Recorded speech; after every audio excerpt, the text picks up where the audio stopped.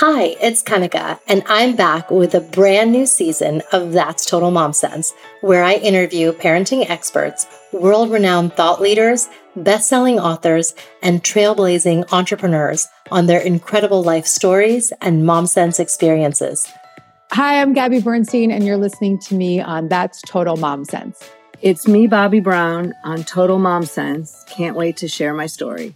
Hi, I'm Dr. Lisa, and you're listening to me on That's Total Mom Sense. Pandemic or not, these episodes will inspire you to make every single day count. Episodes release on Tuesdays and Thursdays. Join my tribe and subscribe wherever you listen so you never miss an episode. Hearing the stories of parents, parents for whom, similar to me, they didn't know what to do, their child was struggling, or their child was a little unsure of themselves, they weren't very confident, or they were just kind of uninterested.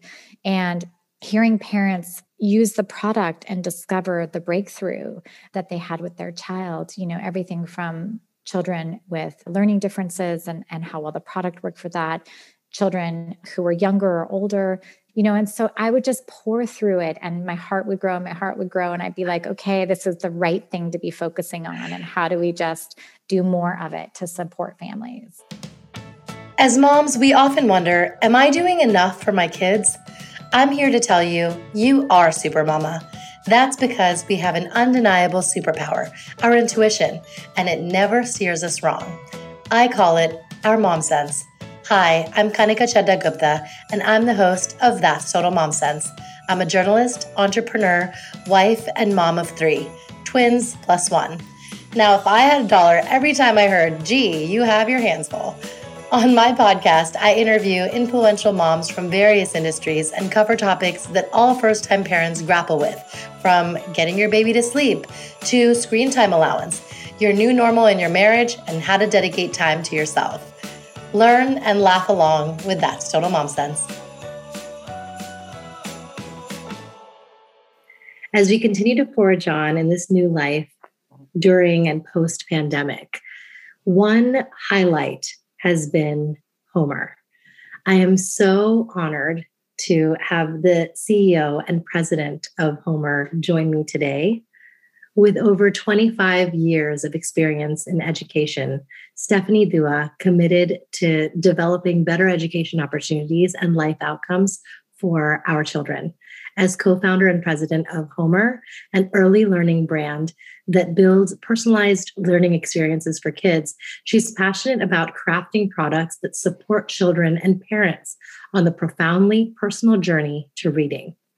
Homer rejects a one-size-fits-all approach to learning. Instead, the learning app taps into a child's unique passions, teaching them the skills they need to be confident readers who love to learn.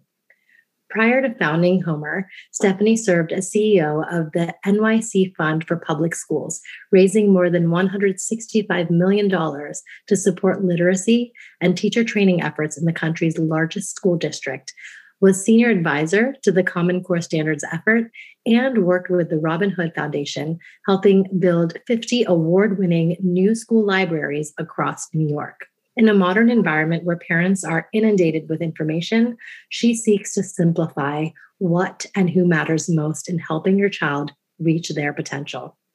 She currently lives in Coconut Grove, Florida, with her husband and 3 daughters.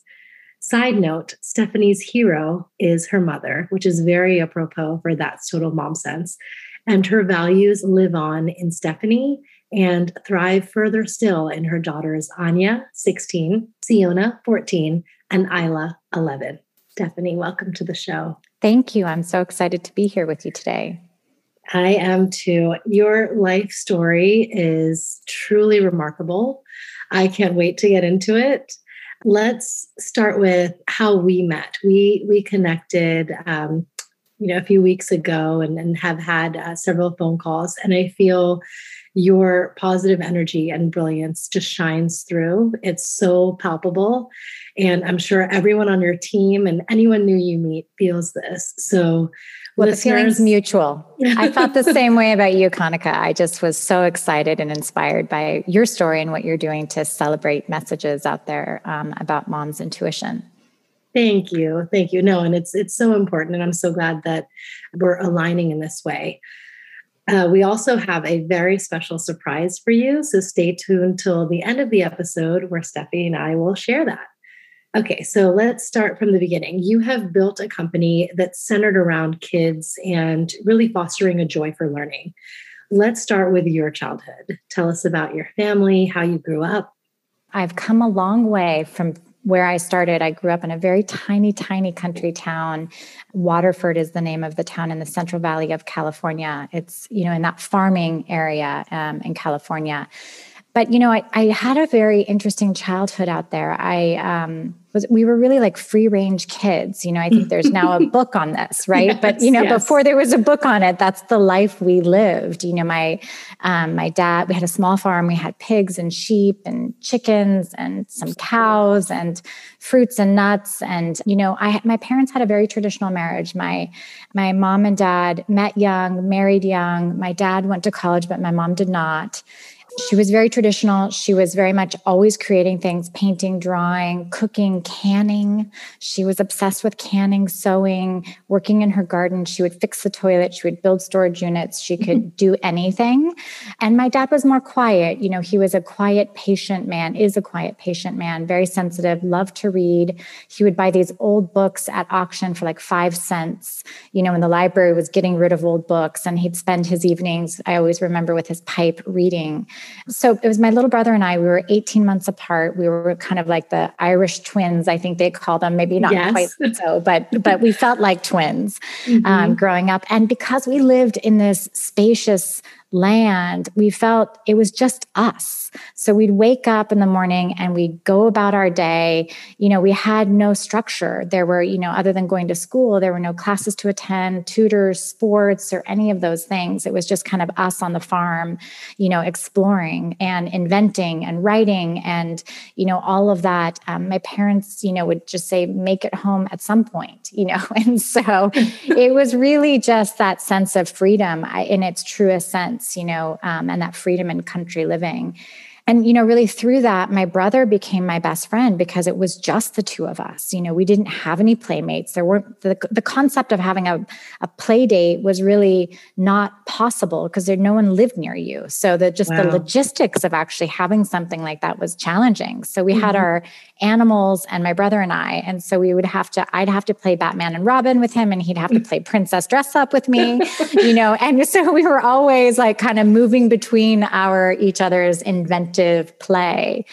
Sadly, my parents' marriage did not ended up in divorce, and they ended up moving not so far apart from each other and kind of co-parented.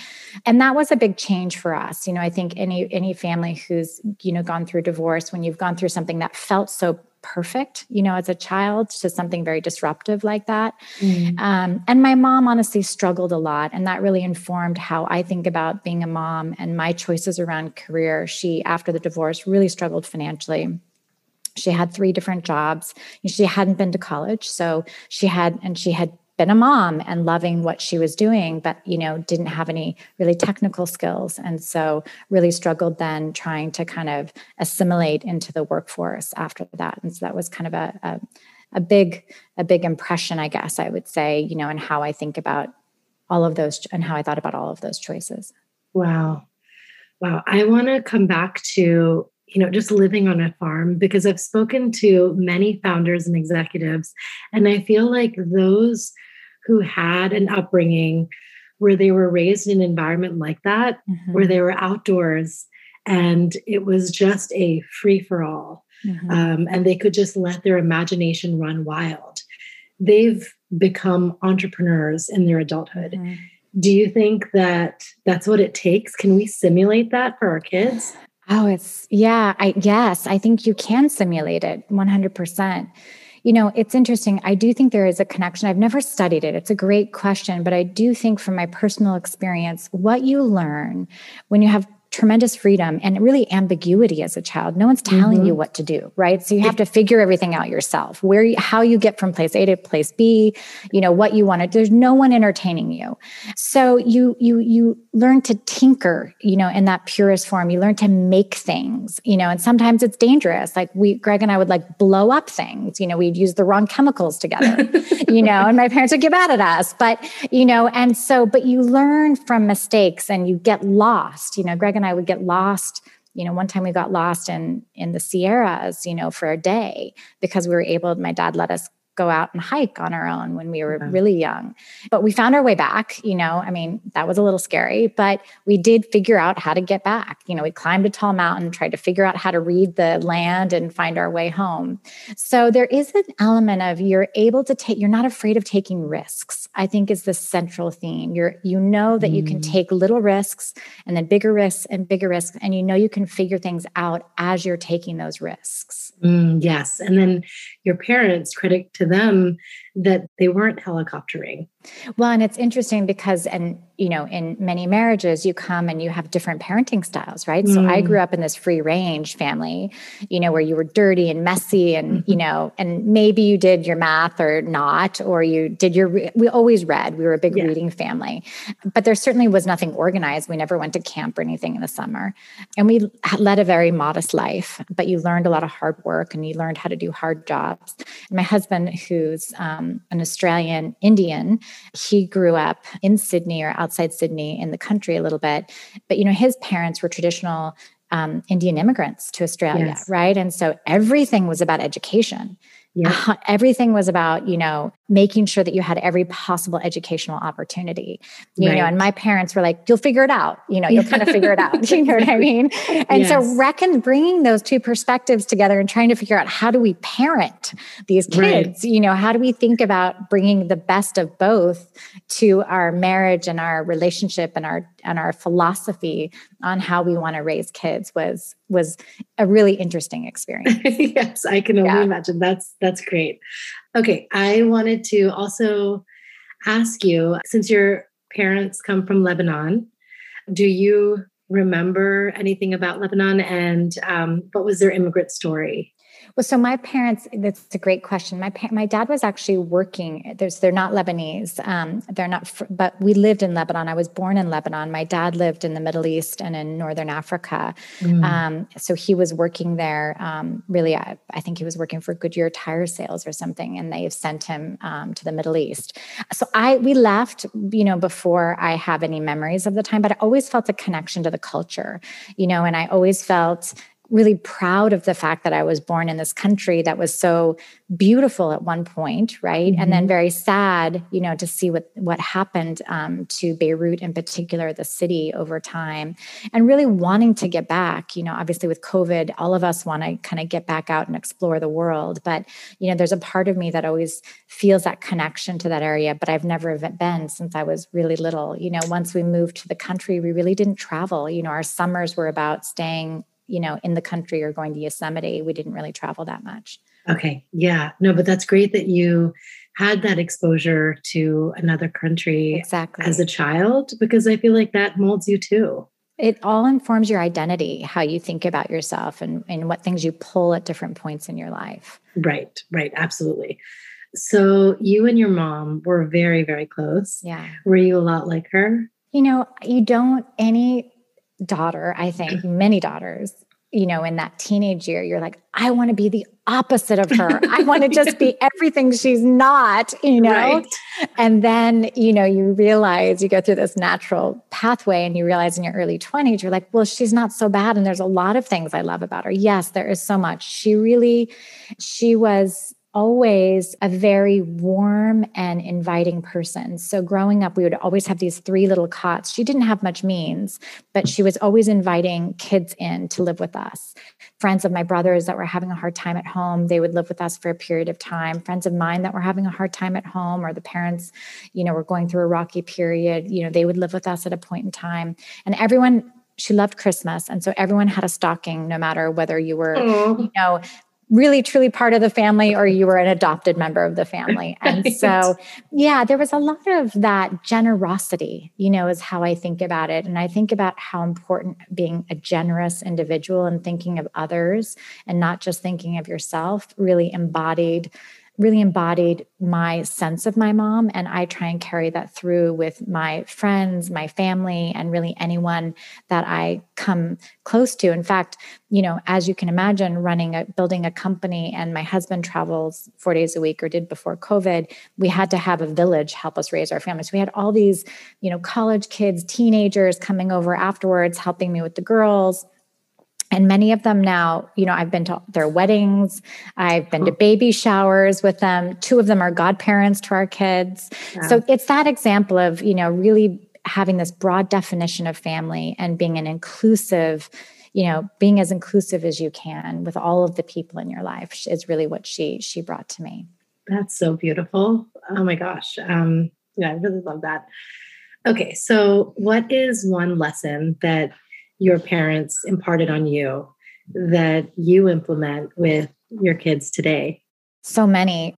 I think the one that comes to mind most is, really just being open about who you are as a person. Meaning at dinner, when we talk, if Andre's having a bad day, my husband, he'll talk about it, or talk about, he's at McKinsey. So he'll talk about, there's something that was a challenge for him. He'll share that.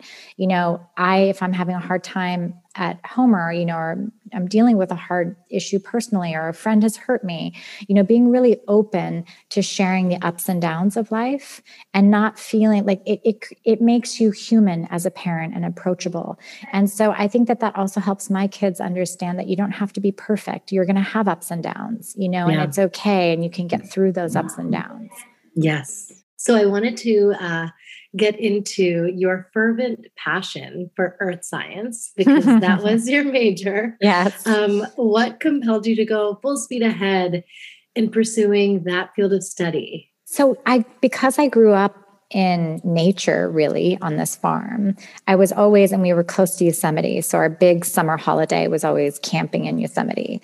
And so I just grew up in the mountains. And so for me, it was a natural extension to think about how might I spend more time understanding. I used to like to think that the way I thought about it, at least, was I studied geology, geophysics, is that rocks are kind of like a scrapbook of our environment. They hold these histories and stories. And so I was always interested in understanding the stories of rocks. Like what was life like at this period of time? Yes. And so as a geologist, you get to unlock these stories and understand these points in time, in history and what informed that in our environment. And I love that. I love science. I think, if I'm being really honest, I lacked a lot of confidence in writing, and so I felt that, okay, well, maybe I'm not as strong a writer, but I can certainly do math. And so, education was not a straightforward journey for me. I went to community colleges out of high school, and then made my way ultimately to UCLA, but it was not a straight path. And so, it took a lot of confidence for me to feel like I could do some of the things I ended up doing. But math was certainly, and science was certainly a love from an early age. I'm just amazed at how much your breadth of knowledge across many spheres. And I feel like, it's a testament to your work ethic and how you have this insatiable curiosity. Thank you. And yeah. And I think, I was reading on your website, it says you've worked your entire life and you proved naysayers wrong along the way. Mm-hmm. In middle school, you cleaned houses to earn money. And at 17, as you mentioned, you attended community college. You worked at bars and restaurants to pay off tuition and have some spending money, and then transferred to UCLA. Yeah. While working 20 hours a week or more with a marriage and divorce along the way, you proved everyone wrong. So you followed your major of geology and geophysics, and then became valedictorian for the Earth and Space Science Department at UCLA. You were the first person to graduate summa cum laude from the department in UCLA's 75-year history. And you went on to continue your education with a Kennedy Fellowship at Harvard's Kennedy School of Government.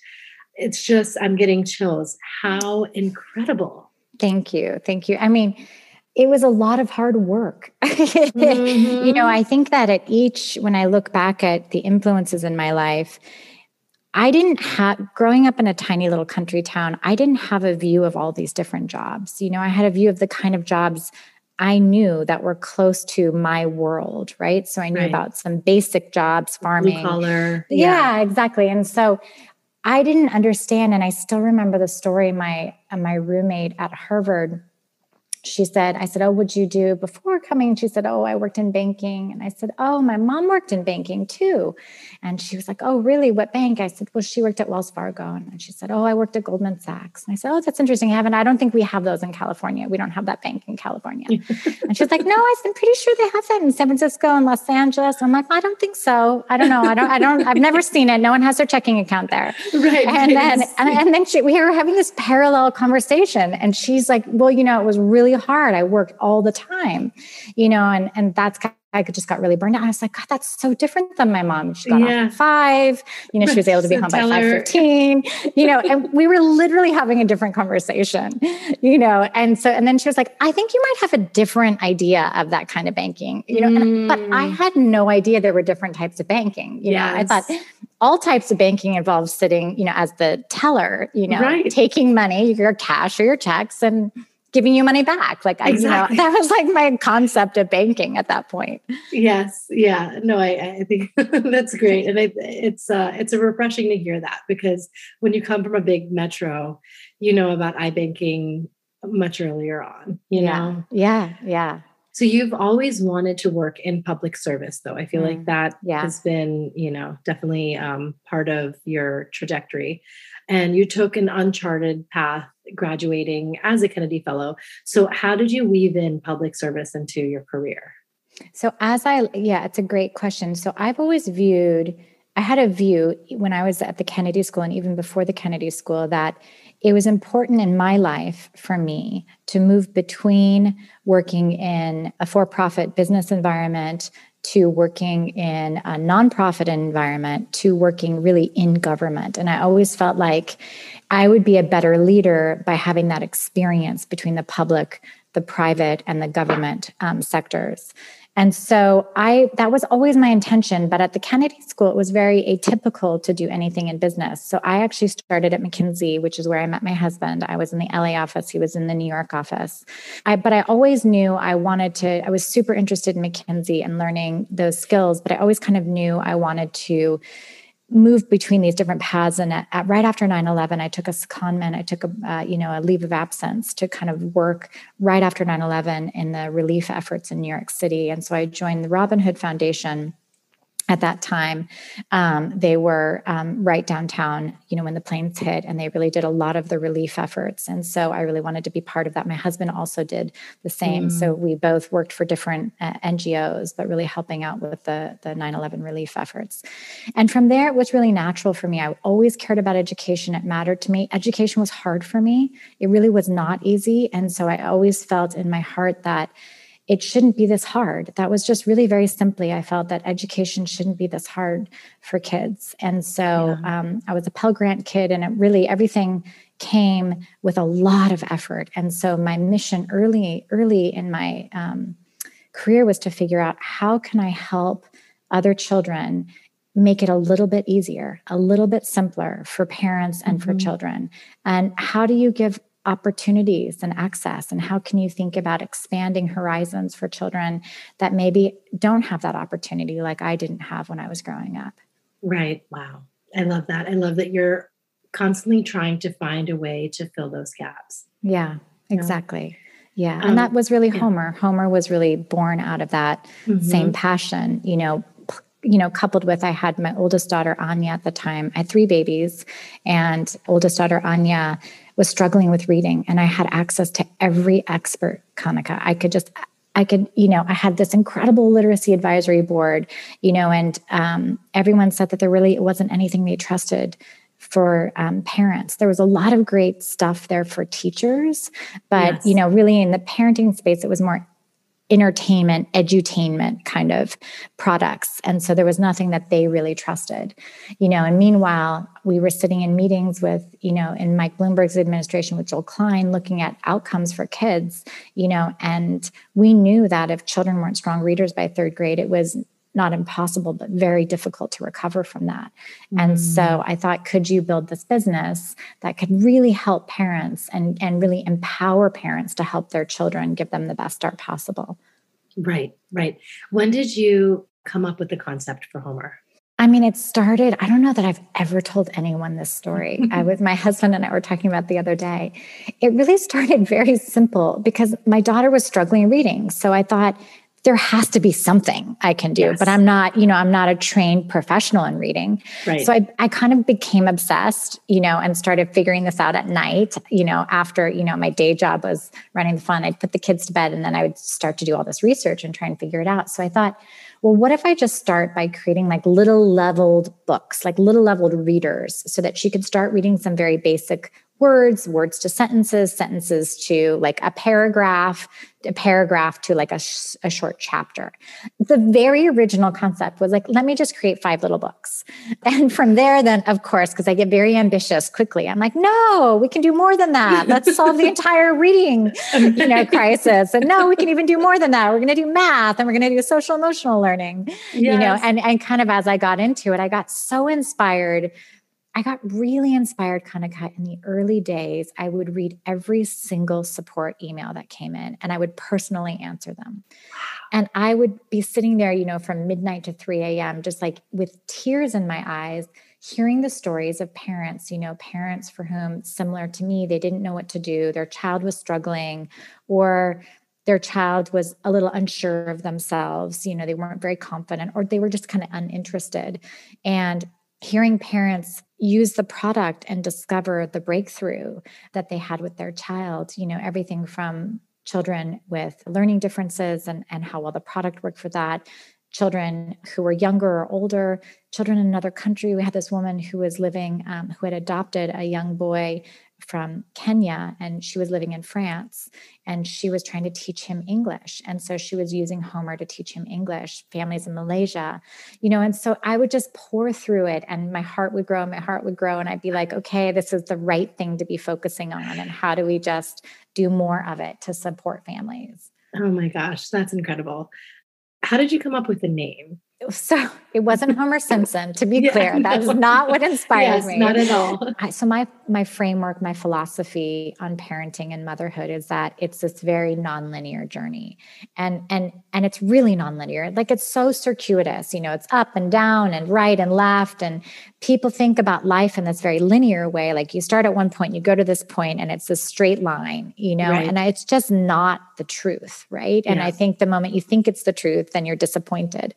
Yeah. So I always knew that learning was like that. Learning, has its ups and downs. There are moments that are slower, moments that are faster, moments where you dig into dinosaurs, and moments where you want to do other things. And motherhood is much the same. And so it was a nod to the epic journey, Homer. Yes. And also what I liked in it is it had the word home in it. And so I really liked the idea. Not Odyssey for that reason. Yeah. It was like, I really always in my heart wanted to serve families. I never, even though we have teachers and I'm so excited to get classroom products, but my heart isn't really helping families, because that's where I feel like the biggest opportunity is. Yes. Oh, that makes so much sense. That's really great. I love how symbolic that is.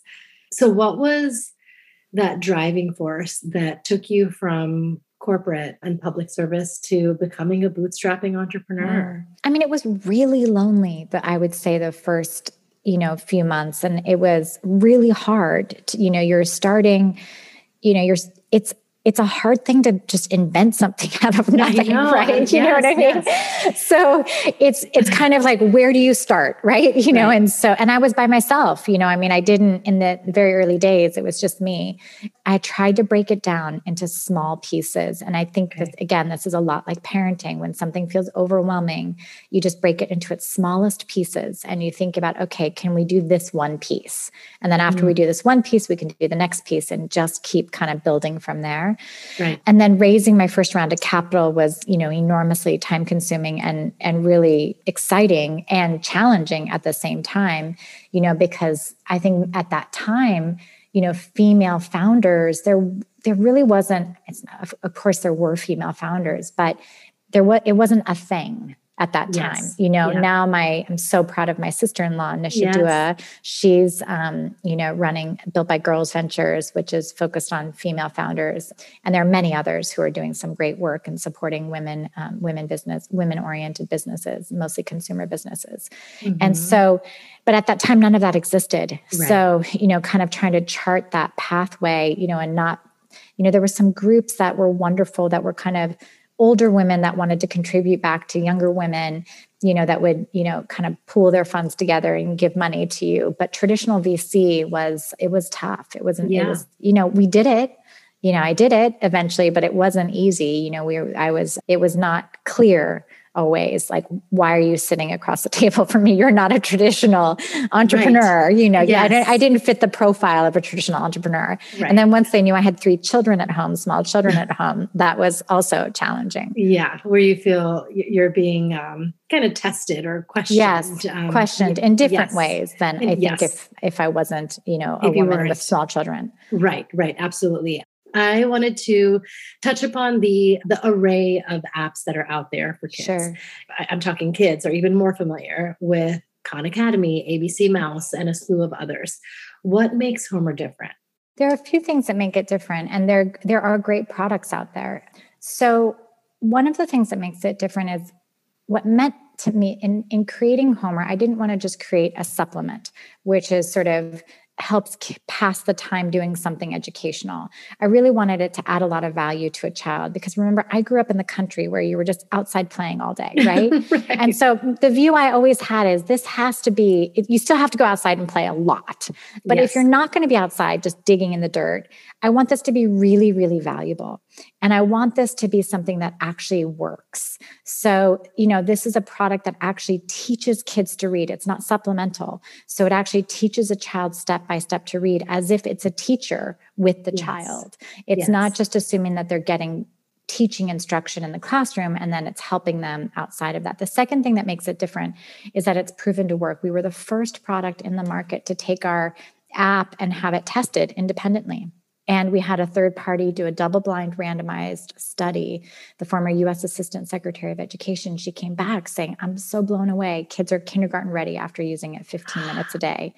It blew my mind away how powerful it was with these kids. But the third thing is it's so important to me parenting's hard. It's confusing. There's so much noise in the market. It's so hard to know, do I do this now or do I do that? Or should I spend time on this? What matters? And so part of our mission is to say, we want to be a partner to parents in helping really simplify things and help you understand what really matters and providing products and services. So we have physical toys, we have kits. They're all lined around skills that we believe really matter in these early years. Mm-hmm. The other piece that's so important to us is supporting parents. And so how can we help continue to support parents on this journey, through other educational supports, helping them really understand what does and doesn't matter. So it's apps, it's physical toys, and then it's also parent support. That's wonderful. I feel like I want to give my own testimonial because I find Homer to be an extension of what I'm doing with my one-on-one time. Oh. Yes. Yeah. And I think that's what's so important for parents to know. Our philosophy, my husband and I, after kind of really thinking about our perception of reading, he gave me a good insight. He said, we can really bore down on the phonics and try to teach about stringing letters together and learning to read. But the minute that becomes painful for the child or they're not amenable to it, they have lost their love for reading. That's correct. Yeah. Right. And so that's the one thing that keeps their intrigue is the stories. And so he was saying how let's focus on bedtime stories. Yes. Let them pick the books. We do that. And even if it's the same one over and over, and have them feel that sense of, imagination and joy through the process, the storytelling process. And with Homer, the stories. My kids gravitate to the stories. My daughter watched Angelina Ballerina this morning. Mm-hmm. Yes, exactly. And so that's what it is. It's like the princess stories. She gets to click on princess. Yes, exactly. But that's important. Yes, that's right. Because it's interesting to her. Exactly. And the fact that you have specialized it in such a way where my child who loves dinosaurs gets that. My child who loves trucks and excavators gets that. That's right. That's exactly right. And they gravitate towards that. And it's exactly what we would have provided them as parents, the books we would have given them as parents. And now they're doing it themselves on the app. Well, you have exactly the right philosophy. So your approach is what I would recommend to any parent, which is, let the child show their interest, right? And because our job is to make sure that you're scaffolding all of this so that as they're interested, you're providing those opportunities for them to explore their interests. Right. And you don't want learning to feel like a chore. 100%.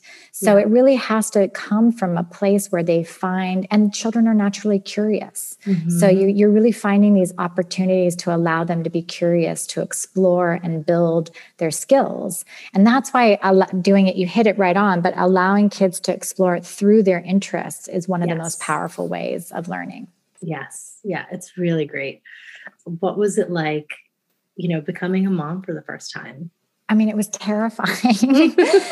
I was a motherless mom, right? I didn't have my mom. My mom died of breast cancer, and her sister also passed away from breast cancer. And so I had my husband's mother. And so I became like her other daughter, and she became my mother, even though she lived in Sydney, and, and our cultures were so different, right? She grew up in this kind of quasi-arranged marriage, right? In Indian family. And so her journey was completely different, immigrating into Sydney. But it was my first daughter, Anya, and it's a great success story. So I will say the success story, but she cried solid for 3 months. So I was expecting motherhood to be this just like sunshine and walking around with the babies naked and everyone's happy. And she literally didn't stop crying. So we would invite friends over to sit with her on a bouncy ball, while we it was tough. And then my husband was traveling, so I was alone with her. So I was counting the bricks on the back of the brownstone next door, while I was trying to rock her. Right. So she'd start to cry and I'd start to cry, and then we'd both be crying, Mm-hmm. And so it was the opposite of what I had imagined motherhood to be, and so I felt like a total failure. I felt, what am I doing wrong?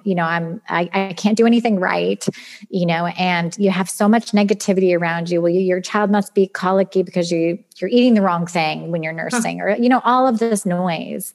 I mean, eventually she grew out of it by around 4 months, but she is, now applying to colleges. It's so hard to imagine. She's driving. She's having her 17th birthday this weekend. Wow. And she has started her own nonprofit called Gen Z Identity Lab. And she's one of the foremost speakers around Gen Z and identity and how to think in a more nuanced way about what does it mean to be part of Gen Z and what are their beliefs and customs and habits, and how do they shop, and how do they vote, and and so she's really, and she was an absolute nightmare the first 3 months. So I like to say that that's it so ends encouraging. Well. Yes, and she was stubborn as heck. Her whole, she was the kid who it's freezing outside. We're going to have to put our pants on. She's like, I'm not wearing pants today, and so you just okay, well, you're going to go outside with nothing on your legs. So, but it was circuitous. I would say my job as a mom is not to make my kids happy. My job is to help them experience the entire range of emotions that they're going to experience. They're going to experience loss and hardship and joy and pride and embarrassment and failure and all of those things. And my job is to make sure that they're supported as they're experiencing all of these emotions.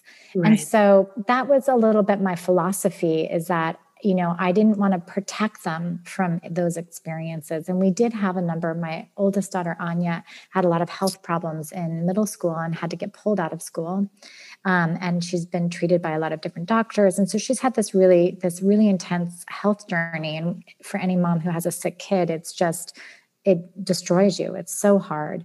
But yet, look what she's doing now, Yes. and so and she still has some health challenges, but, she's the strongest person I've ever met, and she has this personal will and strength and sensibility and maturity, because we allowed her, we didn't protect her from that hardship, when she was lying in bed at night saying, "Mommy, am I going to die? Am I sick? Like, am I going to live through this?" We had to say, "I think so, but we don't know." Things were pretty difficult there for a while. And she was mad that the doctors didn't know how to treat her. And she was mad at us about that. And you can't protect them from all of that, right? She had to experience the fallibility of humanity, that not everyone has an answer for everything, Right. And this is some of life. The other kind of piece I always like to share with parents is one of the things I did, and that really carried with me from when I was growing up, is I always really wanted my kids to be close to each other. So when we take holidays, we wouldn't travel with other families because it was always a time for the girls to spend time with each other on the weekends. I always would say, go play with your sisters, you can do whatever you want, just go play with let the sisters play. And so they always grew up playing together. And eventually they ended up creating what's called the Sisters Code, which is their own code of living. Okay. And so when they get mad at each other, we cannot get involved. There's like a whole system, a governance system, and there's always an arbiter. So like if the baby, Eilish, not a baby anymore, she's, 11.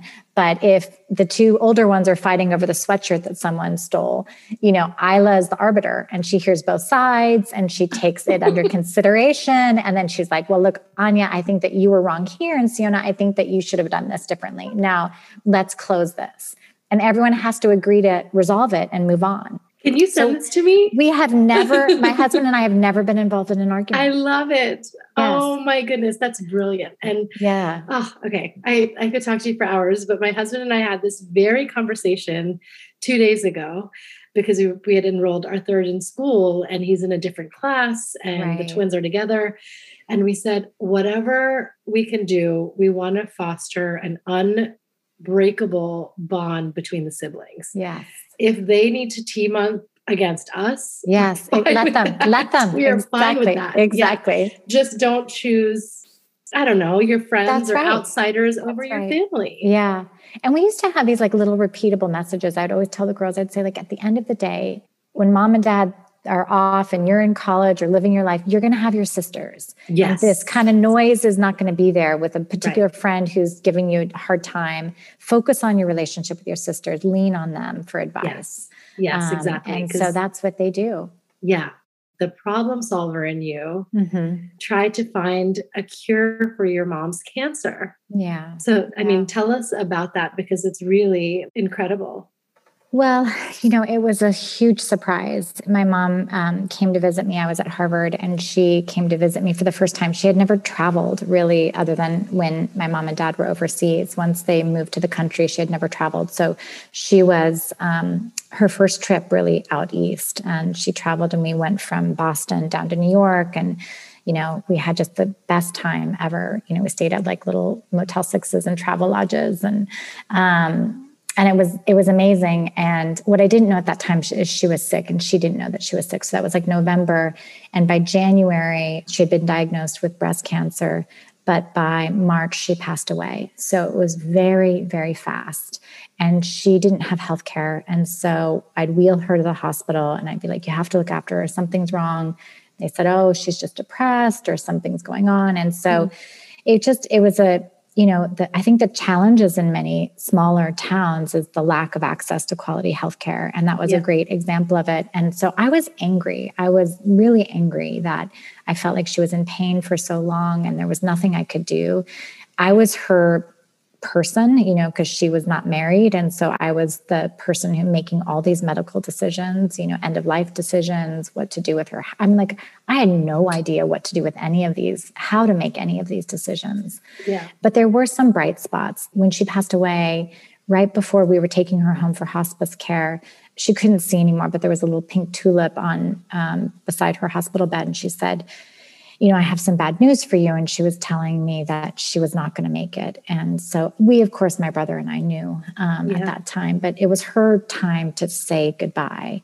And so she said, can you hand me that flower? And she said, when you were born, you were the most beautiful child, and I will love you always and forever. And she gave me this little pink tulip. And so every year on her birthday, I give pink tulips to my friends and my children. And so we moved to Miami not long ago, and I met some wonderful women. And this past March, on her anniversary of her death, it's now been 22 years, I sent some pink tulips. And I was like, it's all about just sharing the love. Like, she was an incredible woman. My brother and I left, and she said, look after Greg. I mean, Greg, meanwhile, was like 18 months younger. And I'm like, who's looking after me in all of this, Right. But I looked after him. And so we were in California, and I met Andre, and he's like, you've got to move to New York. New York's where everything's happening. And I said, I can't move to New York unless my brother moves with me. And he's like, what are you talking about? You're in your 20s. And I said, no, but I can't go anywhere without my brother. Yes. And so I said, Greg, you've got to go apply to NYU and go to grad school and do this. And so he's like, okay, so we sat there and we wrote his application and, together, and, we did, and he moved with me, and we spent every dinner together. And I think it's just that there's so much, I don't know that as a mother, as a person who lost her mother, moms have any idea when you have like the power of love you have for your children. Like, it's just, as I see my 17-year-old now thinking about leaving and going to college, she said to me in this quiet moment the other night, she's like, I don't know what I'm going to do without you.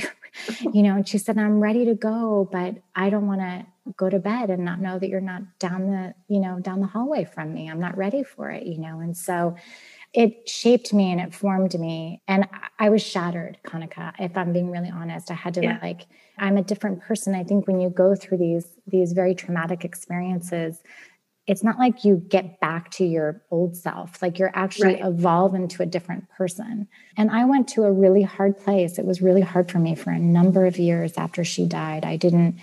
Nothing made sense to me in the world. I didn't understand how these things could happen and how systems could be so broken, and really how things can change so unexpectedly, like one day everything's fine and the next day it's not, Mm-hmm. But luckily Andre's mom was really my next mom, and I learned all the Indian recipes from her. I learned how to cook chicken curry and chole and mint chutney and chapatis and I know how to shop at the Indian stores. Amazing. But then she passed away unexpectedly in a car accident in India 3 years ago. And so it's just sort of both my husband and I have now experienced these two sides of losing our mother, one, very, very unexpectedly in a car accident, and one cancer. But for me, when my husband's mom passed away, I felt like I was losing my mom all over again, and so it was...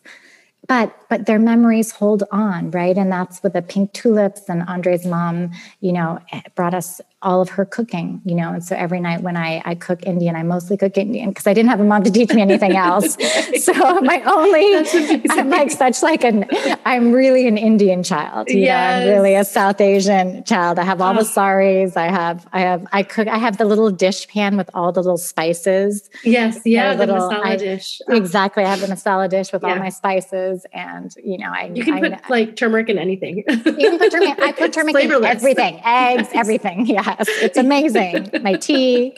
Right. Exactly. It's amazing. Oh my gosh. Oh, I love that. I love that you fostered such a close bond with the mothers in your life. Yeah. Yeah. Wow.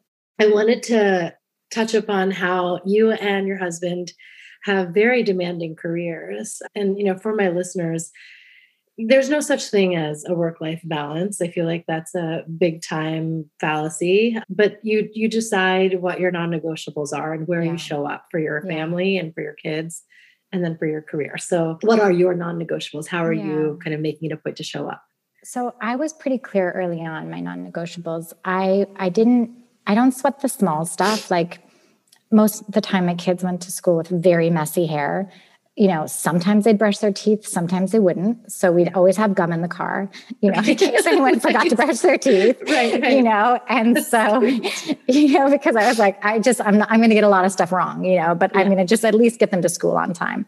But our non-negotiables as a family were always very simple. We kept it very simple. One is we wanted family dinners together, and we always had that without devices. Okay. So we just really made the table a conversation table, and we do rosebud thorn. We would do, how was your day? We had to play all these we just have fun. Who read the newspaper? Who knows what's happening in the news? But we really wanted to be conversations.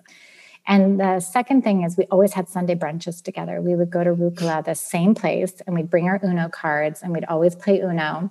Aww. And the third is we always took holidays together just as family. We would really try to just keep it to the five of us and really spend quality time together. We'd go to Australia every Christmas and really kind of think about these little traditions. And these traditions, it turns out, are really powerful in the memory of a child. Yes. And what I learned both being a mom and talking to psychologists is these repeatable experiences really shape a child's memory. It's the place you go in Maine and it doesn't have to be fancy. The thing is, like, kids don't need fancy. They just need the comfort of knowing this is going to happen then. Like, we get to go to Australia at Christmas. It's who we are as a family. It's how we identify ourselves. Yes. Oh, that's wonderful. Kids that have been through some sort of adversity are that much more stronger and resilient. We're living in a generation where we literally have things at our fingertips. How do we, whether it's teaching the value of the dollar or create situations that we grew up in that were, adverse in some way for our kids now who literally can have everything. Yeah. You don't want them to grow up entitled or lazy. Yes. And it's like, how do we do that, simulate that? It's super hard. I mean, I think you're constantly fighting things. We try really hard to give them money that they earn. They still have to do their chores to earn the money. And even when they want something, we try not to have it be the immediate, so if they're in a store and they say, I want this, I'm like, okay, well, that's why you have your spending money, and you break it once in a while because you do, and that's okay too. But on average, even though we can buy the magazine in the airport, right? We would say, is that necessary? Like, is this necessary? And we try and talk early on about why having more things is not always the right thing. Having fewer things that you love more is a better philosophy. So we tried instead of, because otherwise you're like, no, all the time, right? So we tried to anchor it. I struggled with this, Kanika, because I was noticing that the kids are like, well, so-and-so's got those shoes. Why can't I have those shoes? Yes, yeah. And I'm like, well, and they're like, but if they can afford it, we can afford it. I'm like, well, how do you know? First of all, and second, exactly. And second, maybe we just don't think that's the right thing, to have that kind of brand or something like that when you're that young, Yeah. And so Andre and I would talk and be like, when you earn your own money and you have a job and you choose to spend your money in that way, you can do that. It's a give and take, and so we try to use birthdays and holidays to go let them indulge a bit more on things, but not have it be the everyday thing, right? So that you're, and the one thing we did do, because it was getting to be an issue, we sat down and we said, let's create a family mission and a set of values, because it felt like it was getting into a yes, no all the time. And you're constantly being bombarded with asks and you're always saying no. And then you get tired of being the person who's always saying no. Right. And they're upset then. So we decided to anchor these things in a set of core values for the family. And it allowed us to say, instead of saying no, is, well, do you think that's consistent with our values? And so it pushes the question back on them. And then they would say, oh, yeah, you're right. That's probably not consistent with our values. And so let's skip it this time then, maybe, And so even something like let's have fewer things that we love more, And so I would say, I even say this today to my littlest, she's like, I really need this squishy pet thing that I don't even understand. This was like last week. And she's like, I have to have it. Everyone has this thing that you can squish. I don't even know what it's called anymore. But, oh my goodness. And I'm like, okay, but is that in the philosophy of have fewer things that you love more? She's like, oh yeah, you're right. And I'm like, okay, well, just like, let's wait, let's wait and see if that's really a need right now. Yeah. In an article in Thrive Global, you advise parents to reject perfection. And in the quote, you say, it's great to get the next reward, but more important to build confidence. We need to push back on the desire for instant gratification. Moments of challenge and discomfort are an opportunity to build resilience. Both at work and at home, don't be afraid to show your struggles. It helps demonstrate that confidence is a long game. So I love that. And I wanted to just touch on this, Sure. this philosophy of rejection Yeah. and failure. So, one of my observations from my time in the New York City public schools and then time with a number of educators is that it's very easy as a parent when your child's young to want to make them confident, right? And so what the pattern that you can get into easily is they bring their homework home and you look at it and you're like, oh, well, do you think you did this correctly? And you'll point to something and you'll kind of guide them a little bit or wink or even more directly, like, I think this is wrong. Why don't you go do it again? Right. The challenge with doing that is that there are two challenges. One is that a teacher doesn't really know your child's skill and where they are to help them. The second is it ends up creating a crutch for the child so that they're not ever getting anything wrong. And so what I used to do with my kids early on is I never opened up their backpack. I never looked at their homework at all. Yes. If they forgot their homework, they had to get in trouble with the teacher. It's on them. Yeah. It's on them. If they didn't do well, it was on them. And so what that meant was, because it's pretty low stakes when you're in kindergarten, first, second grade, right? You know what I mean? Right. But it built this sense of responsibility because, they didn't want to disappoint their teacher. And so they learned both the executive functioning habits. I need to put my homework in. I need to check my homework. I need to do my homework. And they learned how to correct mistakes. And most importantly, the teachers really understood where my children were and where they needed extra support, right? Because if they needed extra support in a particular concept, it wasn't me at home trying to teach them. It was really the teacher teaching them. Yes. And I think that that's a mistake often that parents make because they want their child to go into the classroom, with their best possible work. Right. But I think it ultimately ends up backfiring later on because kids don't develop those skills early, the executive functioning, the learning that, okay, if I didn't get it all right, what do I have to do tomorrow to do better? Yes, big time. Can I tell you a funny anecdote? Yeah. So a friend of mine worked at HR at Disney.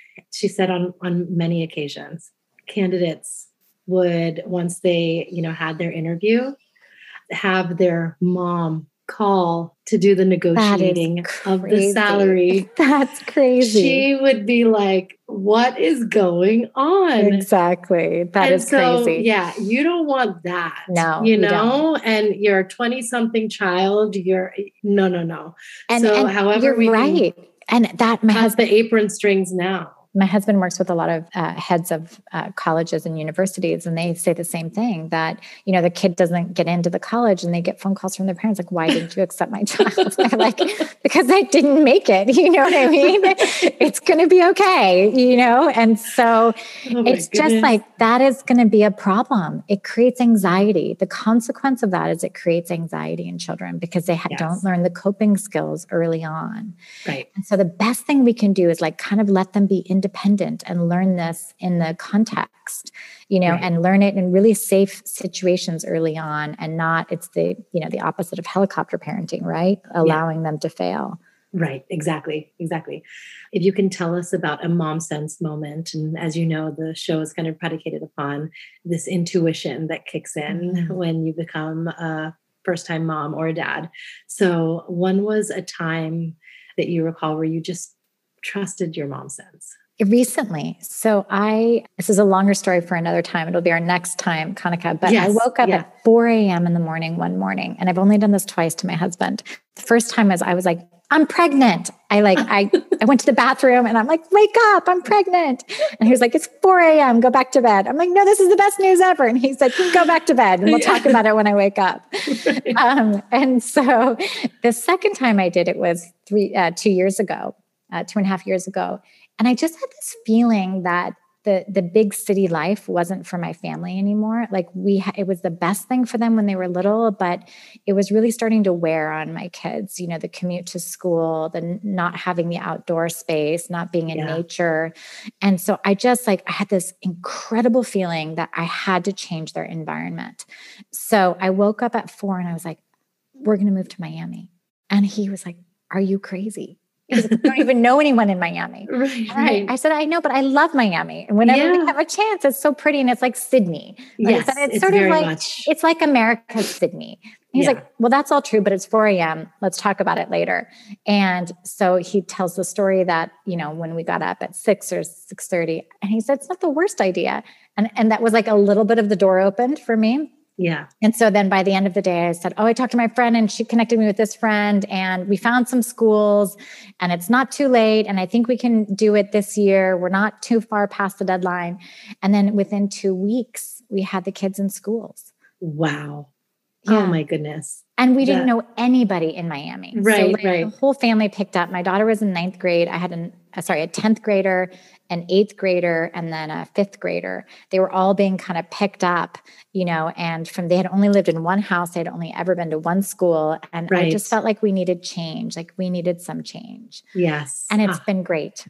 Yeah, I'm so glad. That's amazing that you went with your gut instinct. And I'm a Miami fan as well. I went to UM for grad school. So lived right off of Red Road and loved my drives on Route 1, no matter how much traffic there was. So it's like, beautiful. this is gorgeous. Yeah. It's so beautiful. I don't know how anyone can not like this. Yeah. It's a beautiful place to raise your family. I said to my kids, I want to be somewhere where I can walk outside barefoot as much as possible. Yes. Yes, exactly. All year long. Yeah. All year long. Exactly. Yeah.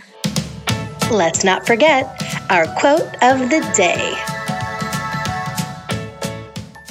Is there a quote that you live by? So when my mom was saying goodbye, you know, she held Greg and I really close. And she said, this was on her last day in the hospital before we took her to hospice. She said, always treat people the way you wish to be treated. She said, if there's only one thing you remember of me and from me, that is the way I want you to live your life. It really was how she lived her life. And so I've always tried to embody that, you know, that I always want to be that person that people say they felt treated really well by, that they felt respected them, included them, you know, that I'm a kind person, that I inspire in some small way, and that you leave this world and people feel that in some ways connected to you, you know, at that time. So so that's been my motto, you know, just, you know, one person at a time. If I can just treat people really wonderfully, I feel like that is a way of living. Oh, that's so sweet. And you do that. You're living up to. Thank you. Thank you. 100%. Thank you. It's now time for Mom Haul, when we share products we love. So is there a product that you're loving right now that's Kanika, I buy too many products is the problem. You know, I see something and I'm like, I have to try that cream. Of course I have to try that cream. I have so many creams, but no, I have a couple of things. One is I just bought 2 weeks ago, the Remarkable tablet. It's pretty new. It's a way of like actually writing. It feels like paper, but it's digital. And so it's been great for note taking, and you can email your notes and you can convert it to text easily. Oh, that's because I'm such a paper person. I like writing physically. So the Remarkable tablet. Yeah, exactly. It's great. I just got it 2 weeks ago. I'm in love with it. I also, when I moved to Miami, I bought the new, I think it's new-ish, the Jo Malone diffuser, the Myrrh and Tonica one. It's black and it smells, it reminds me of a little bit of an Indian home. It has some of that, the musky smells and some of the citrus. I love it. And then I'm obsessed with the face cream. I think it's Augustus Bader. That the blue bottle. Yep. Yeah. Bobby Brown said the same thing. She said this Bader cream is like insane. Reverses time. Yeah. My husband and I both use it. It like sits between us and he's like, that's my cream. I'm like, that's my cream. That's my cream. He's like, I'm the first one who got it. I'm like, I'm the one who really needs it. He was actually the first one who got it. Yeah. And then my cheap product that I really love are Blue Handy wipes. I discovered them here in Miami, but you can get them at like Costco or Publix here. Okay. And they're just like reusable paper towels. They're as old can be, and you can buy them dirt cheap. They're a couple pennies per, but they're better than a sponge because they don't smell. Oh, they're nice. just like little blue wipes. Okay. And you kind of toss them out, I guess, after about a week, but they don't end up smelling like a sponge does. Right. Oh, that's good to know. And it's sustainable. Exactly. That's right. Oh, so those are my hauls lately. I love it. And where can my listeners find you and Homer? So learnwithhomer.com is our website and our Instagram, where we have a lot of tips for parents. We have a lot of great parent resources on our website. Personally, also on my Instagram is stephanie.dua. And on my LinkedIn, we're constantly kind of trying to improve our products for parents. So we love to get feedback anytime. Wonderful. Well, now on to our surprise. Yes, I'm excited. Yes. Yeah. Stephanie and I are very, very excited to share that Homer and That's Total Mom Sense have partnered to bring you At Home with Homer. So I'm sure you have many, many nuggets of wisdom that you learned from today's interview with Stephanie. And now we get to hear from her regularly. This is a weekly segment on the podcast, and it'll be geared towards helping parents problem solve. Whatever the issue is that we're facing, from teaching early learners how to read, to building emotional intelligence in your preschoolers, to raising each of your children differently based on their personality types and more. We're going to get into all of these tangible tips in this short and sweet package segment so that you feel empowered as a parent and can continue to go about child rearing with a sense of joy and not find it to be a challenge. I'm so excited for We're so excited. Yes, I can't wait to start. We're going to have so much fun. This is really going to be great. So, and I'm so thankful that I get to talk to you regularly. Likewise, equally. It's very mutual. You have, just a wealth of information, and I love the spirit with which you're approaching supporting moms. I just think it's beautiful. It's so needed. I think that there's an opportunity anytime we can make things a little bit, help moms feel confident and not so anxious about their choices. I think that's an incredible service, and you're doing it beautifully. Thank you. I appreciate that. I hope you had as much fun as I did speaking with Stephanie. She is just a wealth of knowledge, and it's so wonderful hearing all of her tips. And, we wanted to start with her personal story and journey. Use my exclusive link so you can visit learnwithhomer.com/MOMSENSE in all caps to redeem your 60-day free trial. Your kids are going to love it, and you get to try out the app, which is available on iOS and Android for 2 months for free. Be sure to follow me on Instagram at Kanika Chadda Gupta, where you'll get even more updates about my upcoming shows. Starting next week, we will have our At Home with Homer segment, so be sure to check that out as well. You can write to me at thatstotalmomsense@gmail.com. I read all of my fan mail and letters, and it's really, really endearing to hear from the community because you're why I do this. As always, trust your mom sense and dad sense. Stay strong, super parents.